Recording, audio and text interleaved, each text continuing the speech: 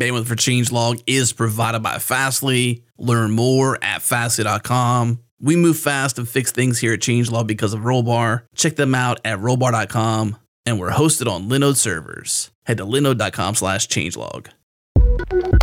This episode is brought to you by Vettery, a hiring marketplace that connects job seekers in tech with the hiring managers from top companies in the US. And I had a chance to talk with Brian Levy, VP of Product, about one of the most memorable and impactful things about the job seekers experience on Vettery. Every candidate on Vettery gets assigned their very own talent executive who guides them every step of the way. The Talent Executives is an internal team that works with candidates as they're coming on the platform, helps them fill out their preferences. We get on the phone with job seekers and talk through their backgrounds and what they're looking for in their career. And then once job seekers are on the platform, we help them look into roles and companies that they're interviewing with and talk through offers that they get on the platform in order to make sure that they get tailored offers that meet their requirements and their career goals. It sounds like you're holding a candidate's hand through the whole process. Yeah, definitely. Working with a talent executive is essentially having a personal career coach who can help you think through how does a job relate to your career goals? Like, what should I be asking for in an offer? What should I be doing to prepare for an interview? Essentially what a career coach would do.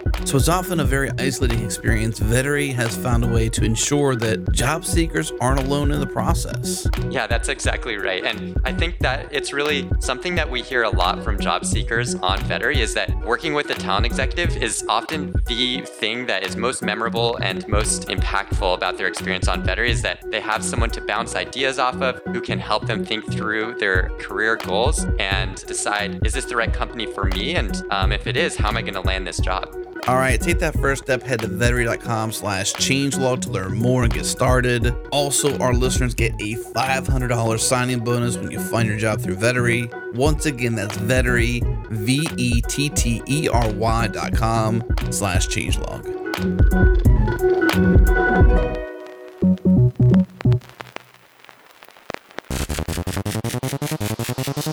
From Changelog Media, you are listening to the Changelog. We talk with the hackers, leaders, and innovators of software development. I'm Adam Stacoviak, editor-in-chief of Changelog. Today we're talking about Hacktoberfest, a once-per-year event in the month of October celebrating open source. For many, this is an on-ramp to open source, PR galore for maintainers, t-shirts for those who submit 5 or more pull requests, but in the end, it is about the awareness of open source and its significance to the greater good of humanity as we know it. We sat down with Daniel Zaltsman, Rel Manager at DigitalOcean and key leader of Hacktoberfest to cover the backstory, where this project began, its impact on open source, how it has had to scale each year by many orders of magnitude, and of course, we cover how you can play your part and give back to open source.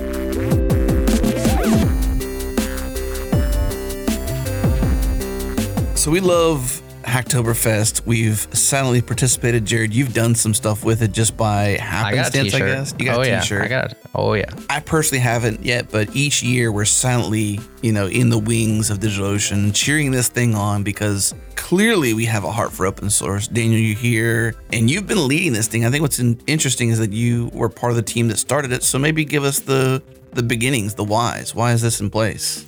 Yeah, thanks, guys. I mean, DigitalOcean's always been focused on developers, and we wanted to build developer communities offline and online. So this one actually came about. We were offline running around different hackathons, university hackathons, around the month of September, going into October. We were like, what can we build into this? And this is 5 years ago.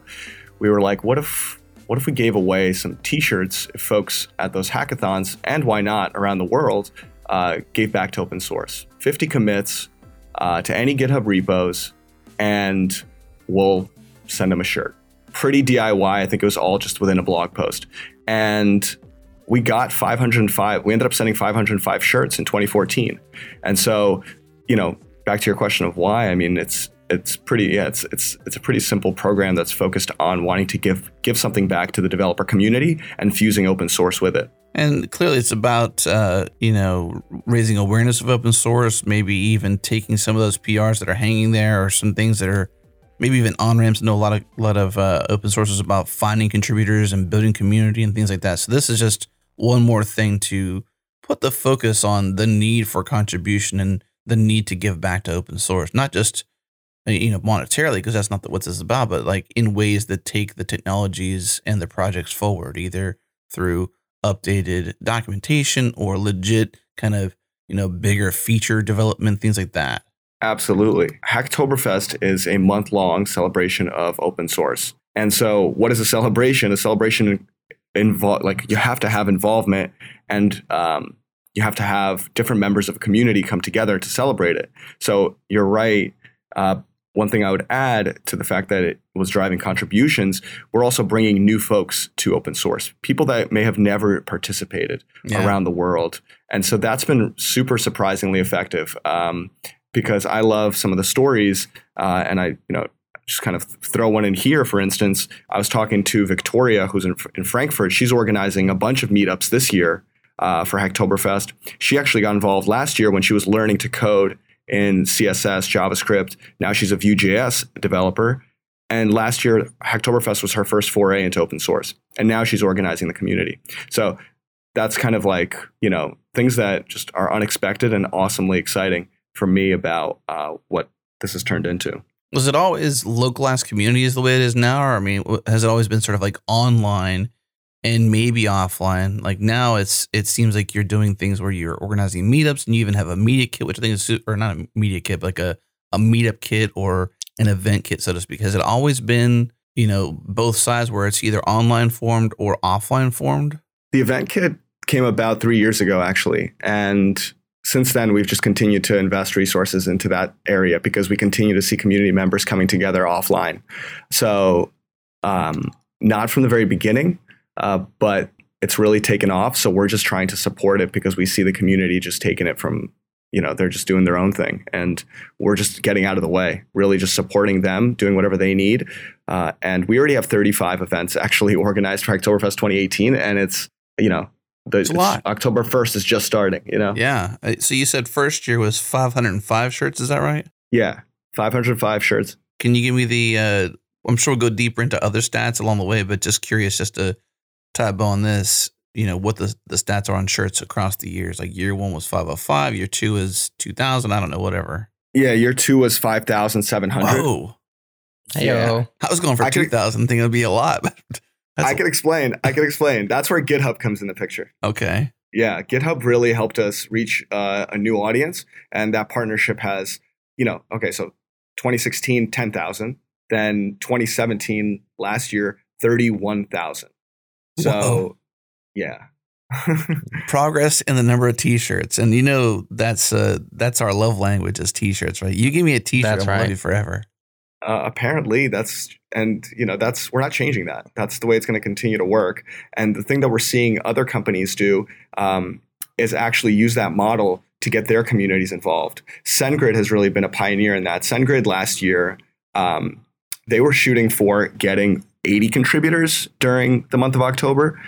They got 625 contributors to SendGrid specific repos. And it's because they worked swag into the offering. They said, all right, participate in Hacktoberfest, we'll also give you a shirt of ours. And what we're seeing this year is there's already a lot of communities that are ready to go with swag if you participate in the larger Hacktoberfest program, but also as an incentive to contribute to their projects. What is it about developers and swag and T-shirts? Where does the love come from? Because if you look from the outside, you think maybe we can't afford clothing and we really need these T-shirts, but I don't think that's the case.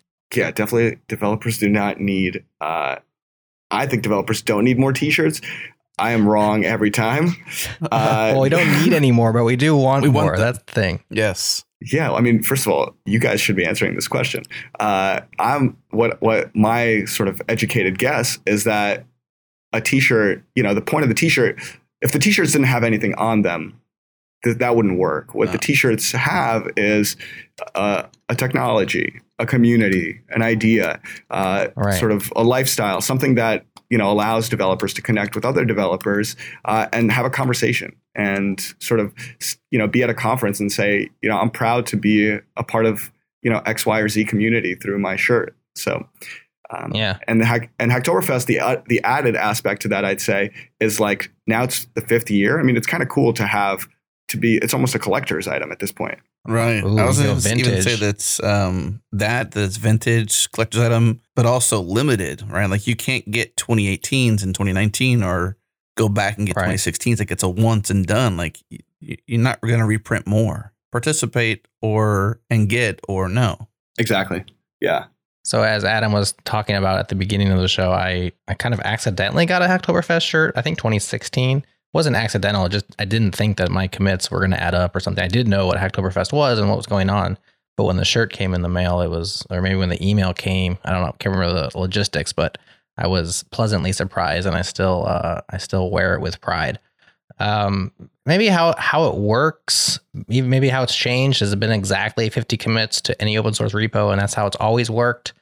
Maybe just some of the details on the actual program, because I know right now what we're all thinking is, okay, how do I get one of these stinking shirts? I want one. Yeah, it was 50 commits. That was only the first year. The next year, we decided to shift the methodology completely to pull requests. We thought there was more meaning to that in terms of the contribution and like more quality.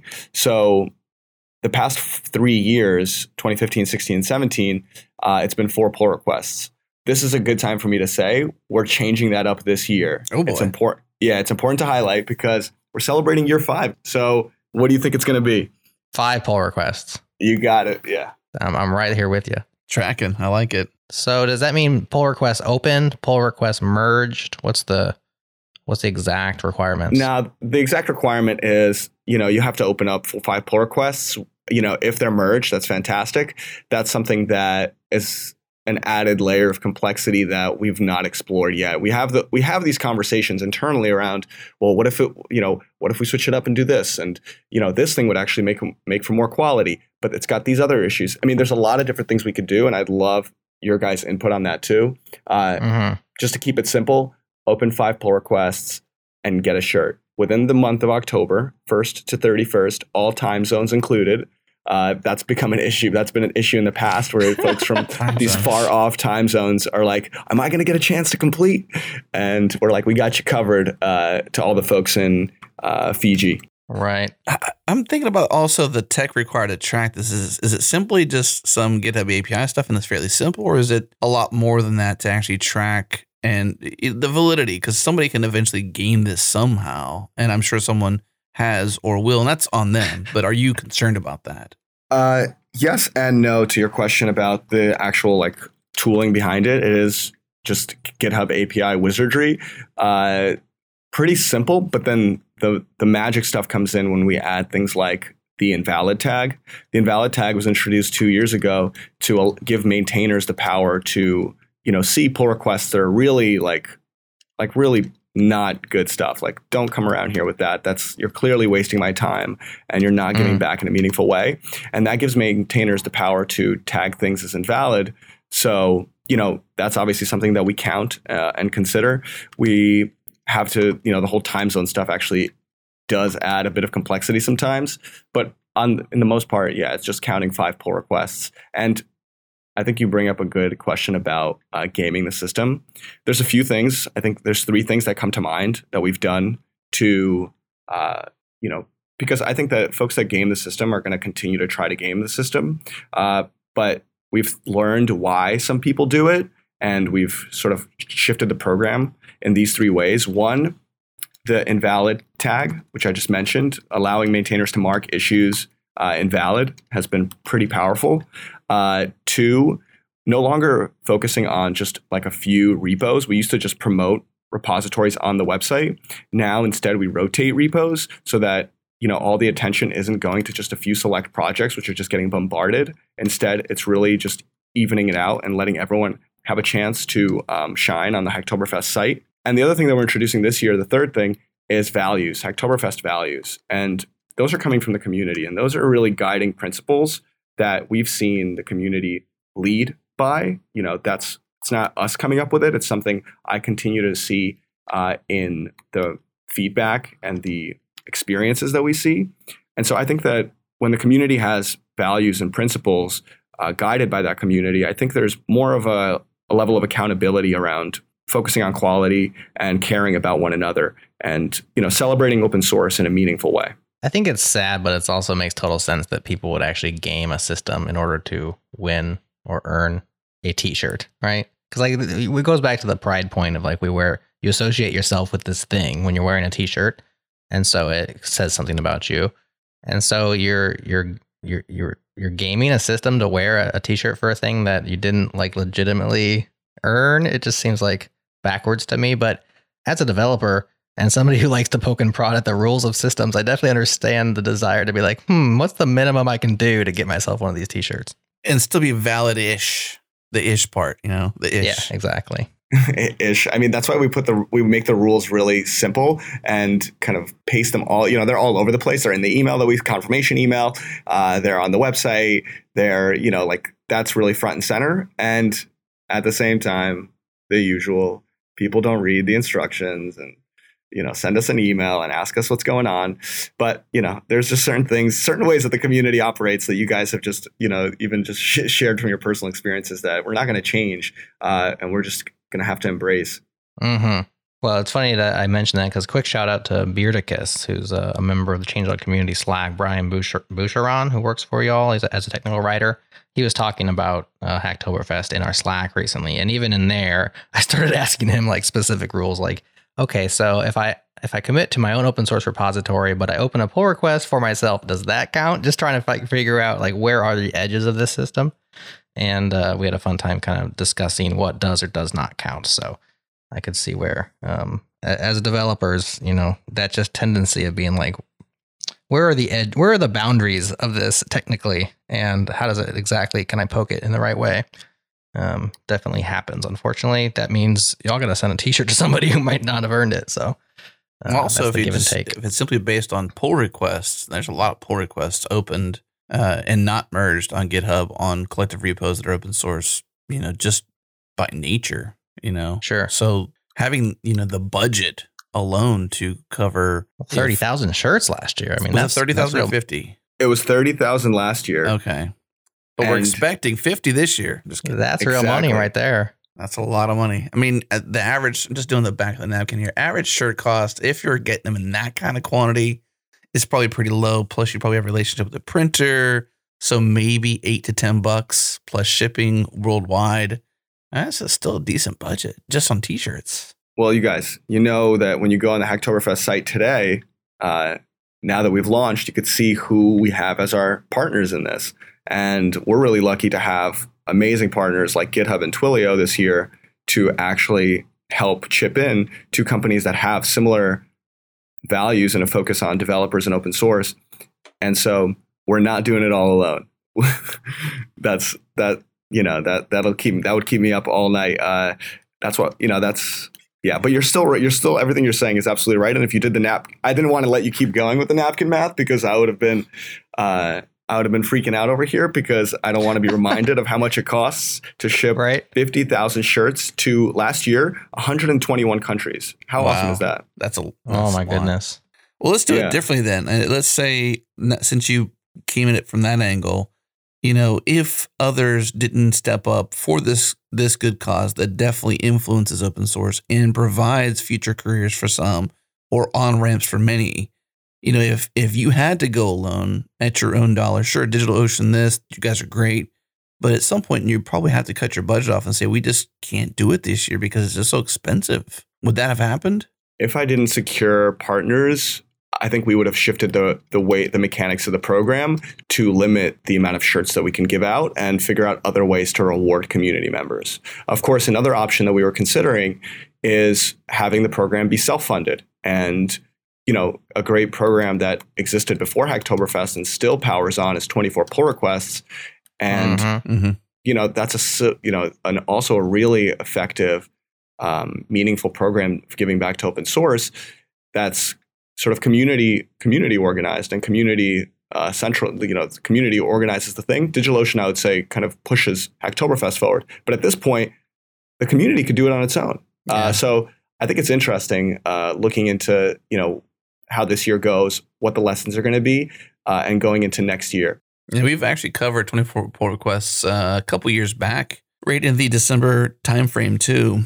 And it was a lot of fun talking through that with Andrew Nesbitt and just, just the sheer weight of that and its impact. And I was going to ask you about like other models similar to that. I can't recall if you came first or they came first. And it's not really a matter of who did, but just how what you learn contributes back to other programs similar to this, or if there's any communication at all. We honestly haven't had a whole lot of communication. It's more about cross promotion. I think that's what it's been centered around. And the model through these two programs, the model is pretty evident what works.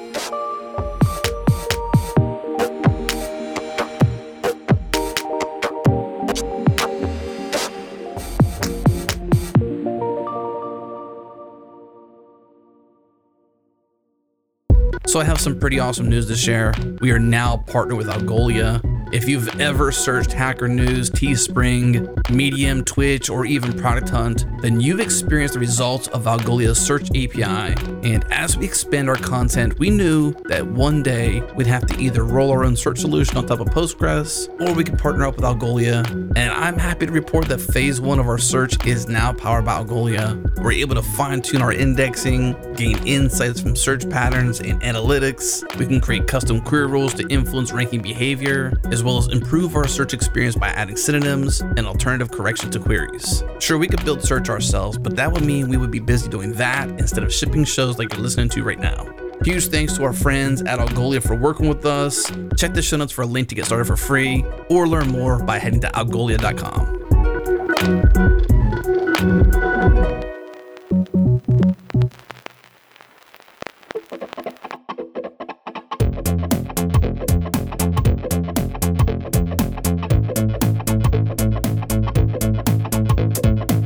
Daniel, let's talk about who should be involved in this, how to get involved. Of course, the emphasis is on community, and you said even bringing new folks to the open source community. But when it comes to Hacktoberfest, you have a lot of different perspectives or angles that you could come at participation. You could say, I strictly want a t-shirt. How am I going to earn a t-shirt? We talked about that a little bit. You could be a maintainer of an open source repository, and you would love those extra commits this month. Maybe you're a business, like you mentioned, SendGrid getting involved with their own t-shirt. So from these different perspectives, give us some information on the best ways to go about participating. Yeah, let's split it up into 5. That's what comes to mind for me. 1 beginner, 2 contributor, 3 community organizer, 4 maintainer, and 5 business. How does that sound?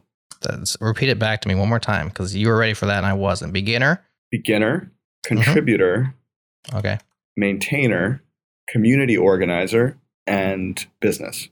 Adam, can you tell he's thought about these things before? I actually just came up with that list. He's on the fly.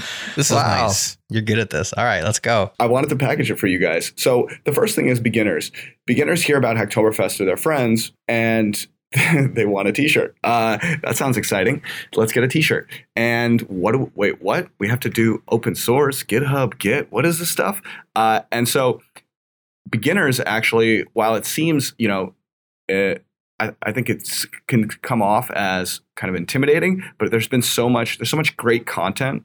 There's so much community involvement, and there's so much past experience within the Hacktoberfest community that beginners actually have a lot of routes they could take to get a foot in the door and participate in Hacktoberfest if they stay committed throughout the month. Because I do hear stories of folks who are like, got my first pull request. Oh no, it's October 29th. It's like, oh, okay, it's too late. I'm not going to get it. And, that's why I encourage beginners to really stay in it and, do the upfront hard work of learning how to get up and running with Git and set up, and GitHub and starting to search, learn how to find opportunities to contribute and seek out meetups to participate in and look for friends who are talking about it on Twitter. I mean, there's a lot of ways to work your way to getting a shirt. And it's really rewarding is what I've seen as I told the story of Victoria. Another story that comes to mind is Aditya, who was just getting started with open source through Hacktoberfest, and fast forward is now a maintainer of Homebrew Cask because that's a project that he was passionate about and started from contributor to maintainer. So beginners, go for it. And there's a lot of exciting things down the road. And it's worth it. It also helps that I'm a big fan of Cask. I use it. all the time. It also helps. I mean, helpful, just saying. I mean, it's such a. I mean, now I can appreciate the maintainership of that project even more because of its roots. Yeah. You know what I mean? Like that's so cool that's how it.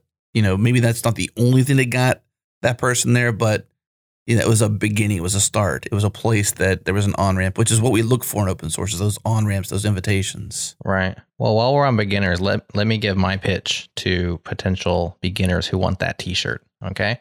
We have 2 repos on the Changelog organization. One is called transcripts and the other is called show notes. Neither of them have code in them. They all have markdown files. They are open source transcripts and show notes, and they're integrated into our CMS. And as I like to say, we have the fastest merge button in the West. Although I guess merging doesn't really matter in this case because the opening of the PR is what matters. That being said, you're still going to contribute very quickly. And so if you want to get involved and you are afraid or are intimidated by the coding side of pull requests and contribution into the community, well, find non-code contributions that you can do, which will still get you pull requests. And our repos are easy and awesome.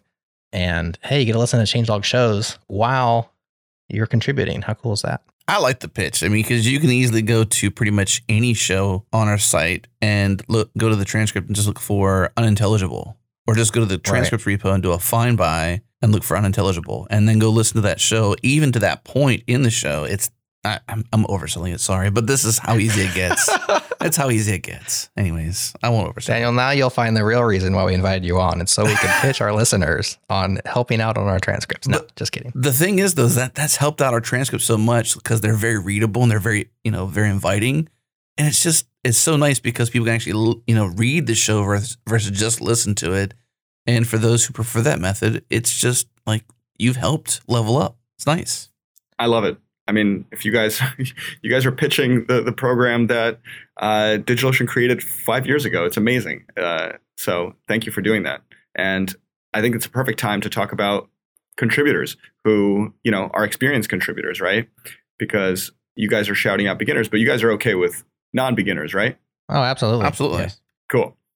Perfect. So yeah, contributors, the best thing to do is really, go on GitHub and search and just start to spend time on GitHub throughout October, jumping in and using GitHub search to find issues that are related to things that you're interested in. One route you can take is think about the technologies that you're using on a regular basis or that you've come to love through your experience contributing. That's a natural sort of first step for you to jump into. If projects aren't coming to mind when that prompt comes up, just go on GitHub and maybe search by the language that you are predominantly using. Or, once again, the search functionality is just super effective in just looking through a whole lot of different types of contributions that you can make. And I think that what we saw last year is things were getting labeled Hacktoberfest and contributors were jumping in minutes later. I mean, it was really amazing to see. So contributors, you might have some competition out there. That's why I recommend jumping in and sort of block some time off and jump in throughout October. And I'm sure you'll find something meaningful to contribute back to. And not only, as you guys said yourselves, not only through code, but also through documentation and, through testing and other, you guys just called it out yourselves. You guys weren't necessarily pushing for code. So that's great. Right. No questions there. That sounds all good. Yeah.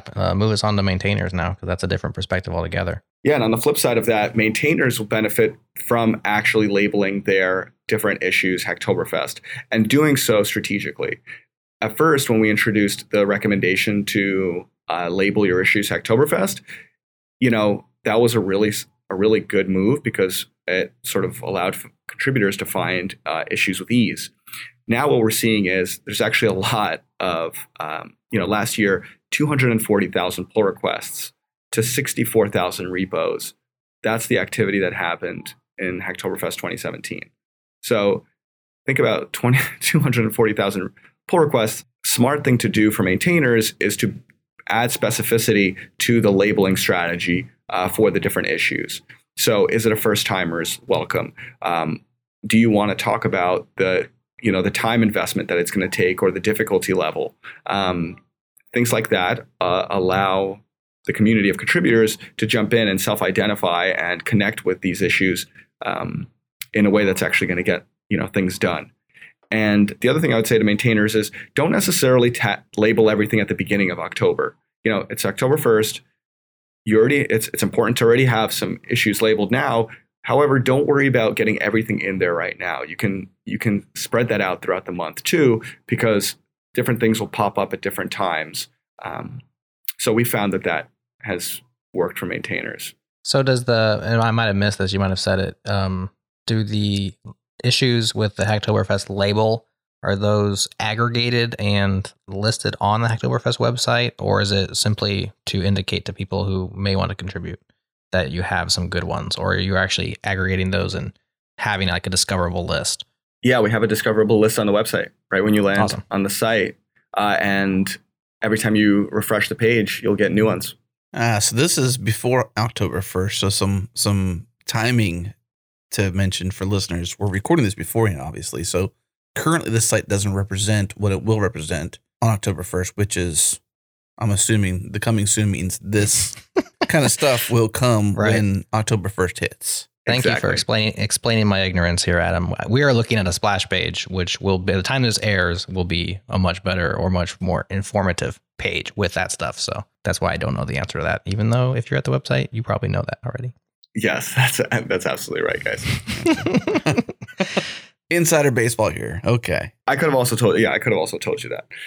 All good. Cool. All good. I like the motivation for maintainers, though, because they're always looking for ways to find more help, right? Like there's no maintainer out there that is going to turn away somebody, joining the community, but then just help taking on the burden of the project in any way, shape, or form, right? No one's going to take that away. So having something like Hacktoberfest for a maintainer must just be like, yes, give people a reason to want to get involved, even if it's just for a few weeks.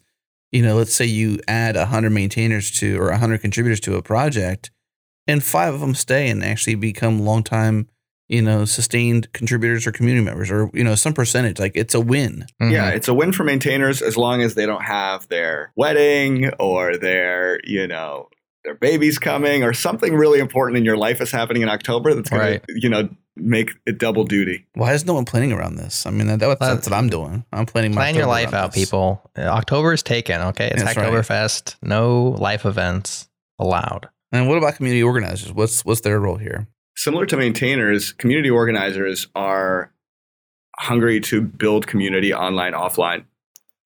And Hacktoberfest, because of the offline piece, Hacktoberfest has become a time when there's this real demand for coming together and hacking away at open source. And community organizers are leveraging that to bring their local communities together. For instance, Adam, who actually works at DigitalOcean, has been a Hacktoberfest community member before he joined DigitalOcean. He told me a couple of days ago that they've got 30 people signed up for the Edmonton, Alberta meetup. And that's more people that showed up to their meetup last year. And I don't think that, it's not to say that, I don't know how much they push their community throughout the year, but that's certainly an indication that something is bringing people together that, I don't even know how to describe it. I mean, it's really just a hunger for coming together. And last year, 119 meetups were organized around Hacktoberfest. And this year, I'm honestly expecting over 200 around the world. Wow, that's spectacular. I mean, one question I have, which kind of relates to the maintainers and the community organizers. And Daniel, you may or may not have insights or tips on this, so feel free to just say, I'm not sure. But when we have like an influx of what you might call casual contributors or people who, their main motivation is for the t-shirt or they're just getting started. And so we have, I don't want to call them low quality or low value contributions, but let's just call them casual because I think that's probably what they are. As a maintainer, the real value comes kind of like what Adam said over time. If you get, long-term contributors, right? So you're introducing hopefully a casual contributor to eventually become somebody who's going to contribute repeatedly. It seems like for maintainers and community organizers, specifically more maintainers, but also organizers, it would be nice to have or to help out somehow with resources or knowledge on, like, it sounds icky to say like turning somebody into a contributor, but you know what I'm saying? Like taking a casual contributor from Hacktoberfest that never would have found you, but they found you on the website because you had the label, and now they're interested. But like, how do you actually convert them from casual to repeated? Like, are there tried and true methods? How do you guys do it? We'd be nice. We welcome. We thank. Yeah. We have. Talk about the thing we did from Kent C. Dodge, Jerod. That's a pretty interesting thing. The contributor section of the README. Yeah. So we use the all contributors spec and command line tool that Kent C. Dodge came up with, which is a way to basically provide, shout outs or credit to all the contributors towards your project right there in the README. And there's a grid in your README, which has everybody's avatars and little emoji representing how they contributed. So that includes non-code contributions as well as code contributions. Yeah, And so we use that, and it works very well for smaller projects. I think any project like Kubernetes couldn't do that, right? Because they have 7,000 or however many thousand people who are contributing. And so it wouldn't really scale very well, but that's good for small projects. We thank people on Twitter. We show that it matters to us. Our projects aren't the things that we really seek contribution on are our transcripts and show notes. We also have our changelog.com website, which is open source, and we've had some great contributions there.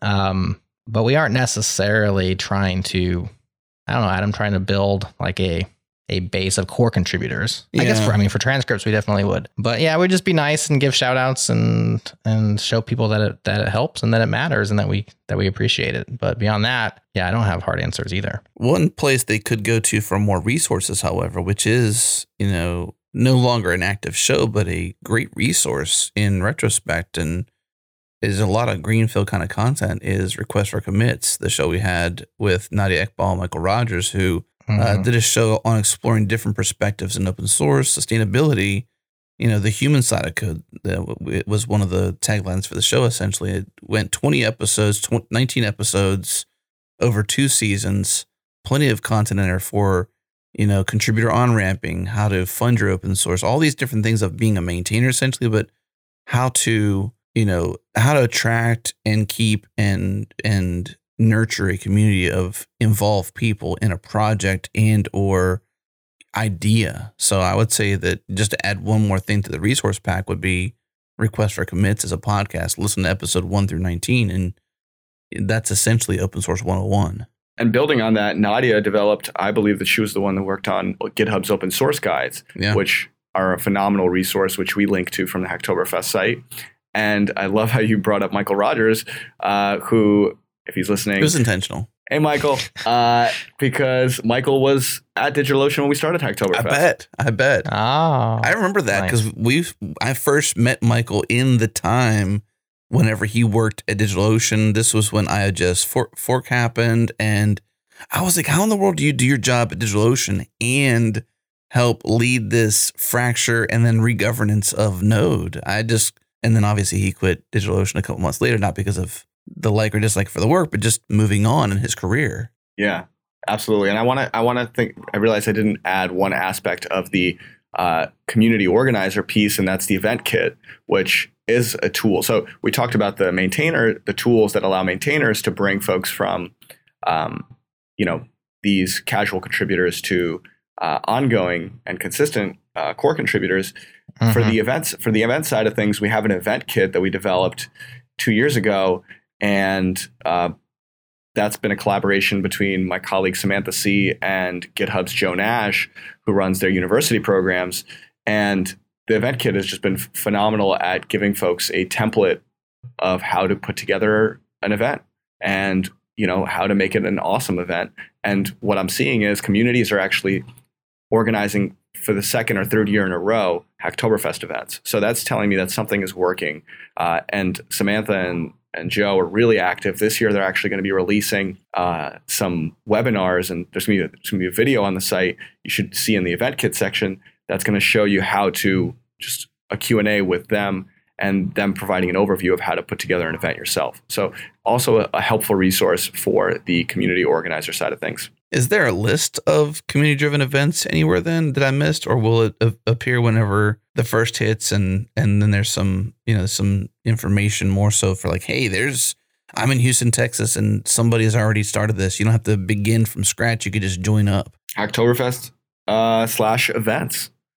So that's on. It's going to be a separate page on the site, and that answer, it's going to be just go to /events, and you're going to see all the events that are happening around the world, and in there, you can also submit an event, and that's added to the list. Wow. So that's the place I'm going to be looking for. You see how I dropped the number 200?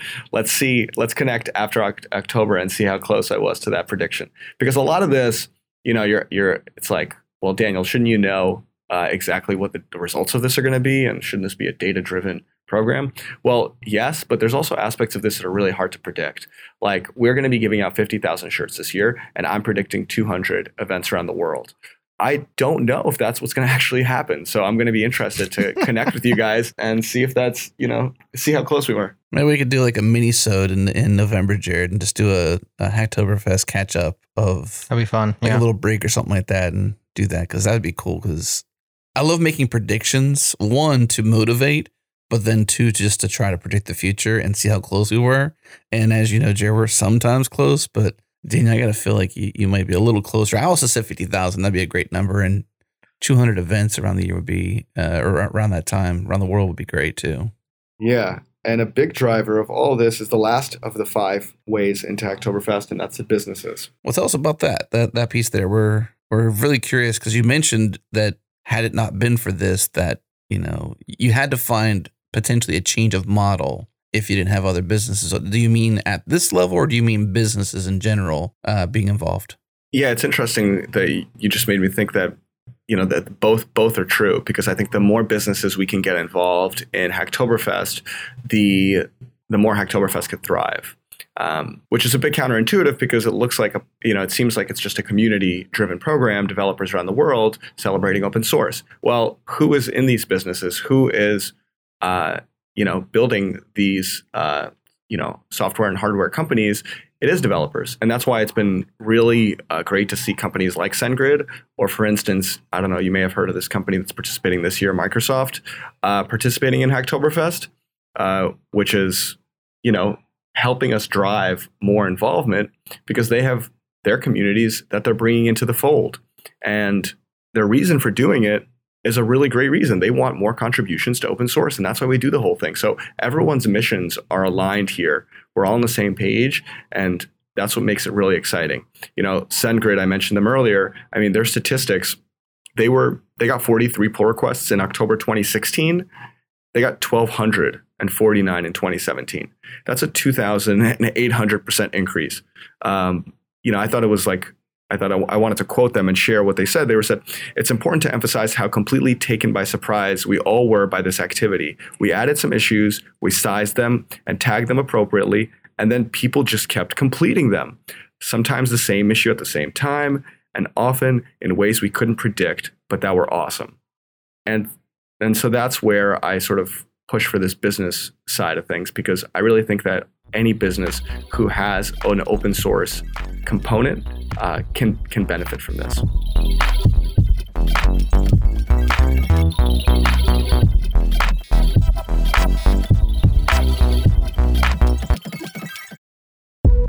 This episode is brought to you by Raygun, who just launched their APM service. It was built with the developer and DevOps in mind. They're leading with first-class support for .NET apps, also available as an Azure app service, and have plans to support .NET Core, followed by Java and Ruby in the near future. After doing a ton of competitive research between the current APM providers, where Raygun APM excels is the level of detail they're surfacing. New Relic and App Dynamics, for example, are more business-oriented, where Raygun has been built for developers and DevOps. The level of detail provided in the traces are amazing, the flame charts are awesome, and allows you to actively solve problems and dramatically boost your team's efficiency when diagnosing problems.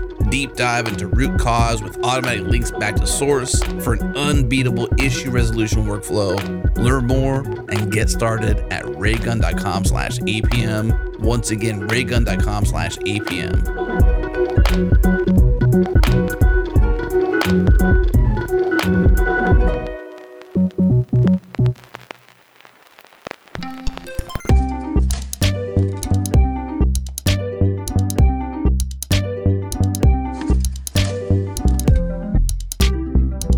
So, Daniel, we're talking about businesses getting involved. There's different angles here. You got SendGrid, which you can quote. Obviously, lots of cool stuff happening there. I'm sure a close relationship because of this. Lots of small businesses getting involved that are seeing benefits from the impact of Hacktoberfest and just the sheer inertia of what a t-shirt can do to a developer's motivation.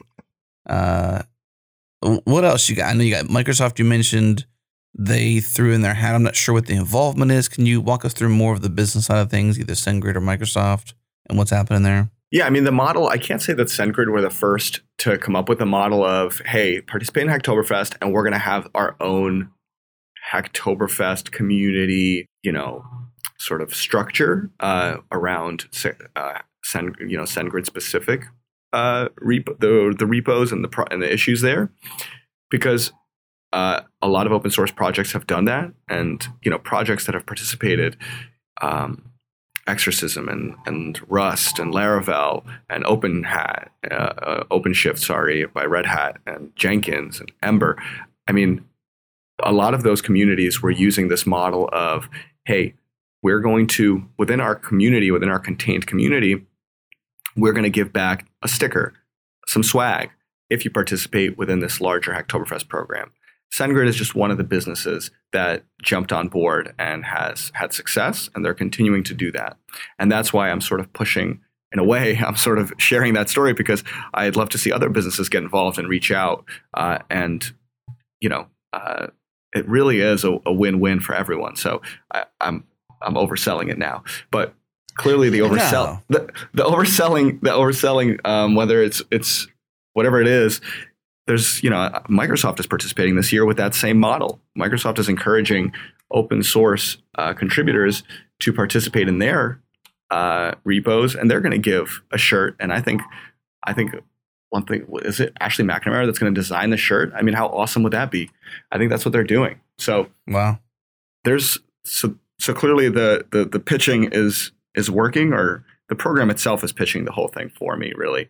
And so that's the business piece. I'm not going to get into the other side of it too much, but I'm just surprised that more companies aren't using Hacktoberfest internally as a tool to encourage their engineers to have more time to hack on open source.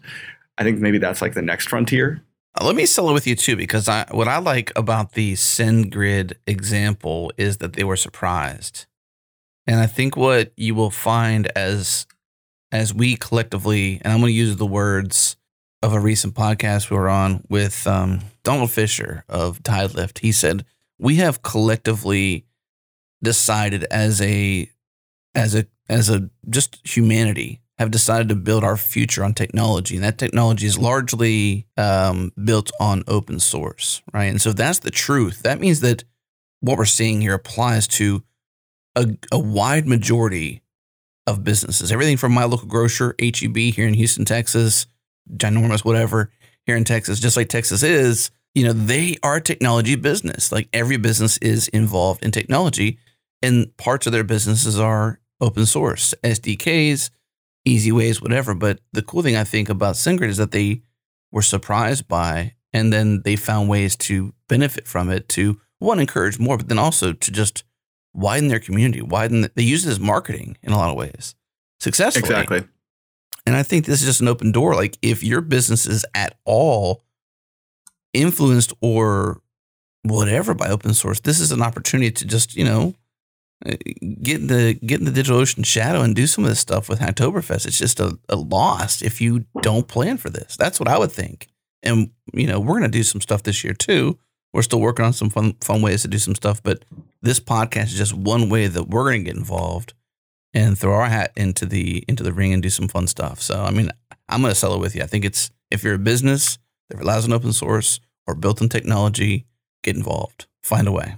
Is there any previews that you're aware of? I know Ashley's designing the t-shirt for Microsoft. Have you seen it? Do you care to know about it? As organizers of this, is this something that you're like, let's see the t-shirt. What's it going to look like? Do you get involved in those levels with, like this is an unofficial involvement, right? It's not like they said, hey, DigitalOcean, can we participate? They just did it. We have brand guidelines on the Hacktoberfest site that we encourage communities to use.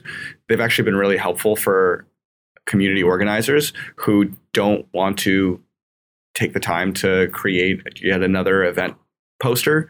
And so we've done the work for you, community organizers. Just find the event kit, and in there you'll find the community guidelines, which will allow you to leverage the Hacktoberfest branding for your communities and projects. So if you do get involved, you do have to tie in the collective Hacktoberfest branding somehow.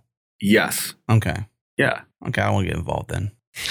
I'm just kidding. No, that's cool. I wasn't thinking that, but that's actually a good thing on your part too, because one, you're just making sure that where it began and that Hacktoberfest, the brand, is there, not so much DigitalOcean, the brand. I'm assuming that's the case at least. Yeah, the focus is to continue to bring it back to have a sort of unified front so that we're all working together on this, so that Hacktoberfest continues to grow. I mean, the part of that's really the reason for this is we want folks, when they're sharing Hacktoberfest to their friends, they're all talking about the same Hacktoberfest.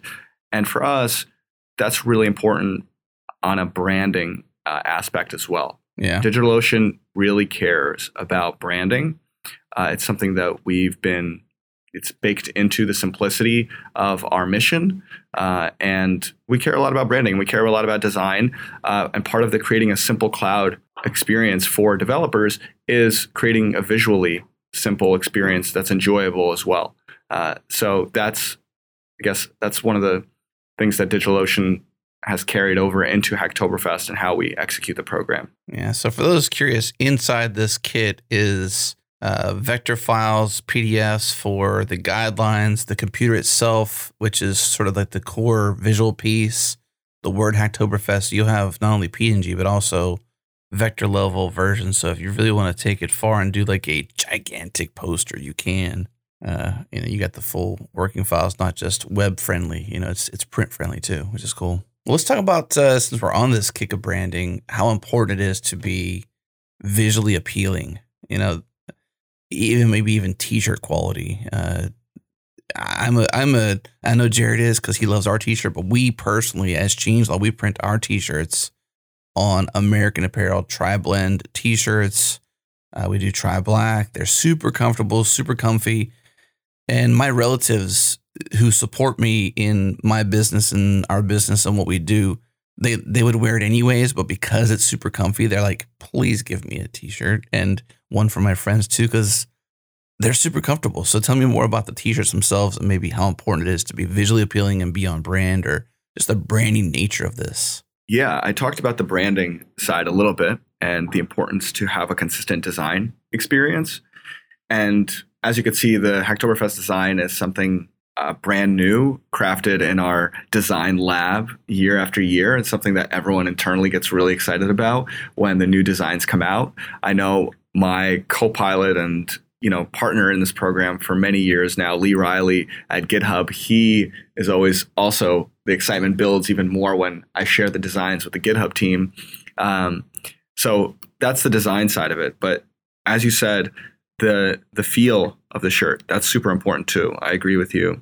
I think that a shirt that it feels good is going to have more mileage than one that's cheap. And with Hacktoberfest, we want to create the first kind of experience. So we actually are using. Are you guys familiar with District tees? Mm-hmm. Yeah. So we're using it this year. This is something new. We're doing a District VIT, which I think you guys are really going to enjoy.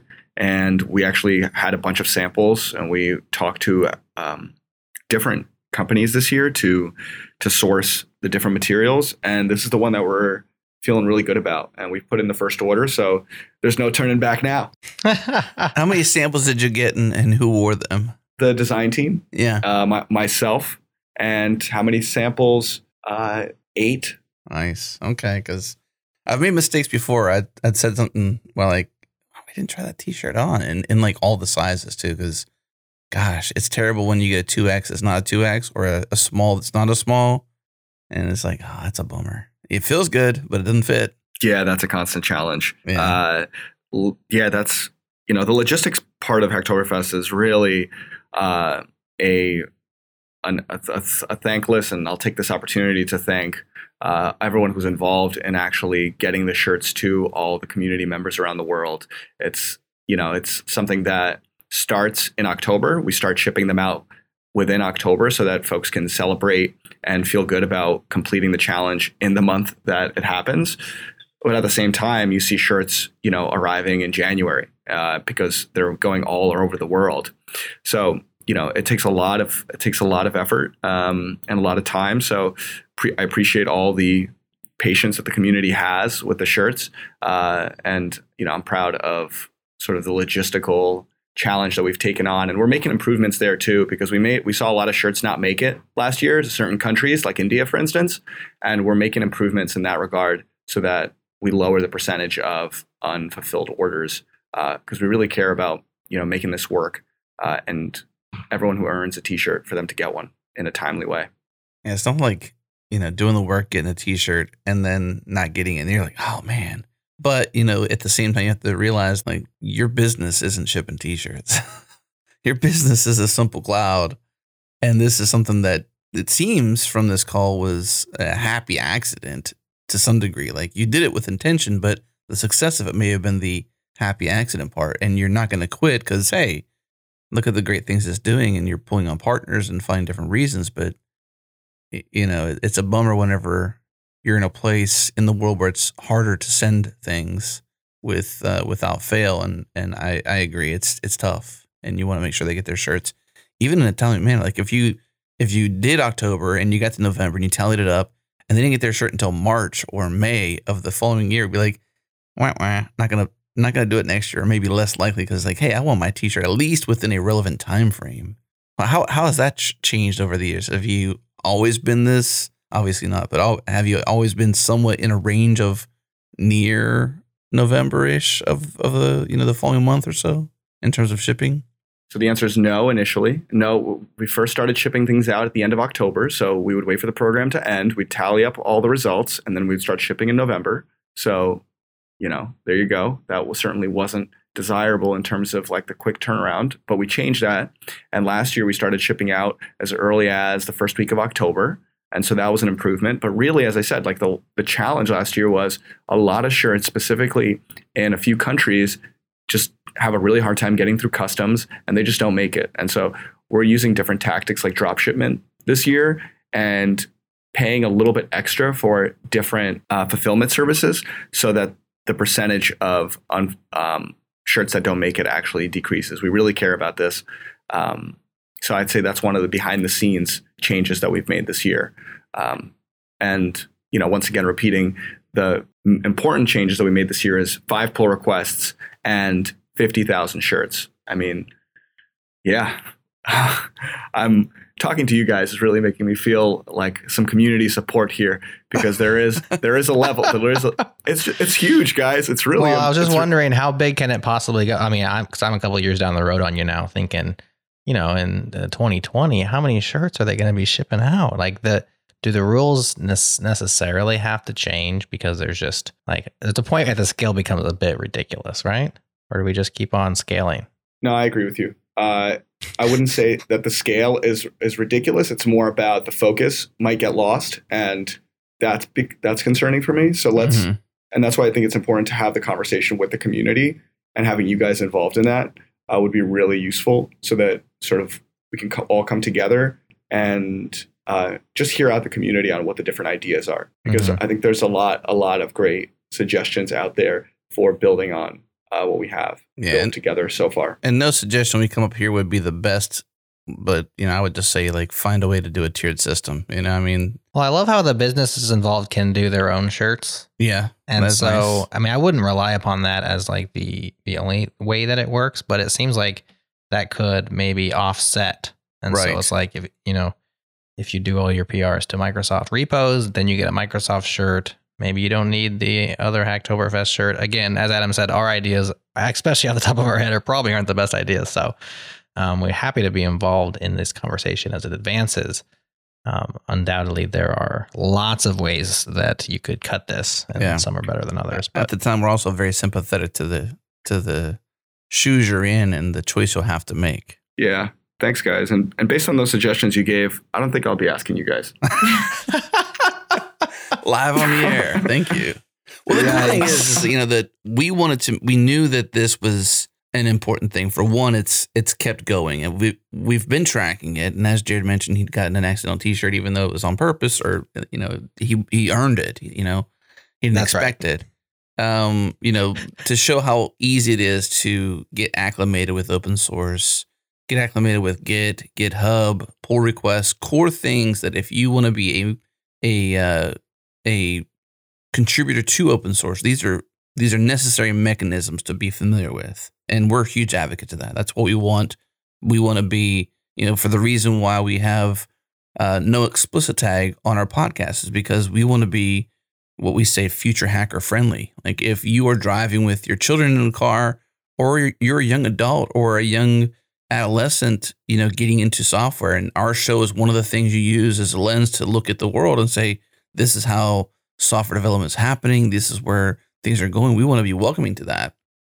So we want to make sure that, we support you all in this mission. And that's why we want to kind of get on the phone with you and talk through the story and figure out where it came from, what the motivations were behind it, who's involved, what the successes are, and more importantly, the impact and how you can get involved. And I think that to me is super important. And like you said, lost in the mission. It's not about the T-shirts. That's the nice to have.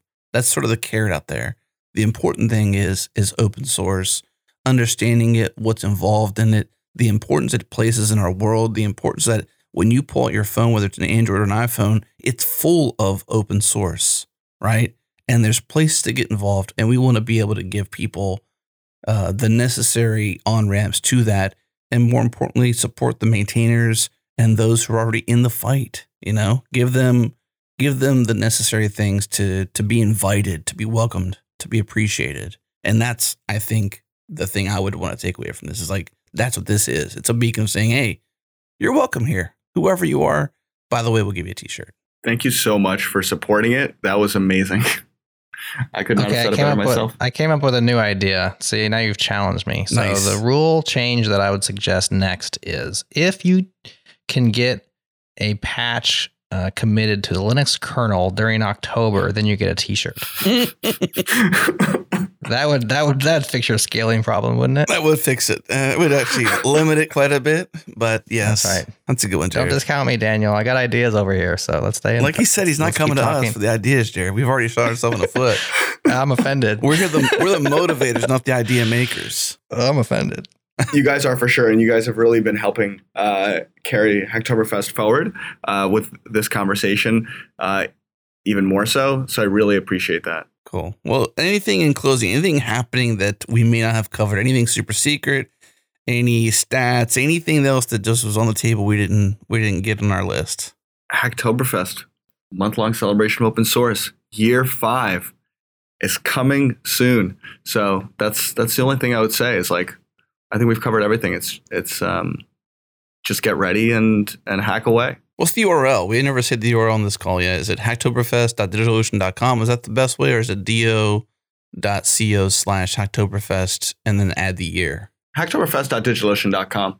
Okay. Well, you heard it here. Don't pull over. Just earmark that. We do put that in the show notes, so don't worry about that. If you're a listener, you know that.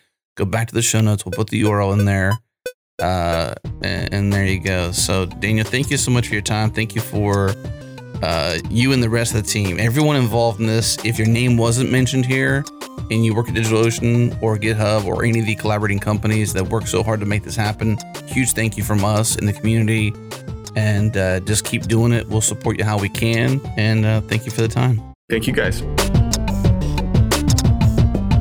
All right, thanks for tuning into this episode of the Changelog. Assuming you love this show, do us a favor, go into iTunes, give us a rating, give us a review, go into Overcast and favorite it. Doing either of those things truly helps the show to get discovered by others. Of course, we want to thank our sponsors, Vettery, Algolia, and Raygun. Also, thanks to Fastly, our bandwidth partner. Check them out at fastly.com. Also, Rollbar, they help us move fast and fix things. Rollbar.com/changelog. And of course, we host changelog.com on Linode Cloud servers. Learn more at linode.com/changelog. Myself, Adam Stacoviak, and Jerod Santo host the show. The show is edited and mixed by Tim Smith. Music is by the mysterious Breakmaster Cylinder. If you want to hear more shows just like this, subscribe to our master feed, changelog.com/master, or go into your podcast app and search for Changelog Master. You'll find it. Plus, you'll get all of our shows as well as some extras that only hit the master feed. Thanks for listening. We'll see you next week.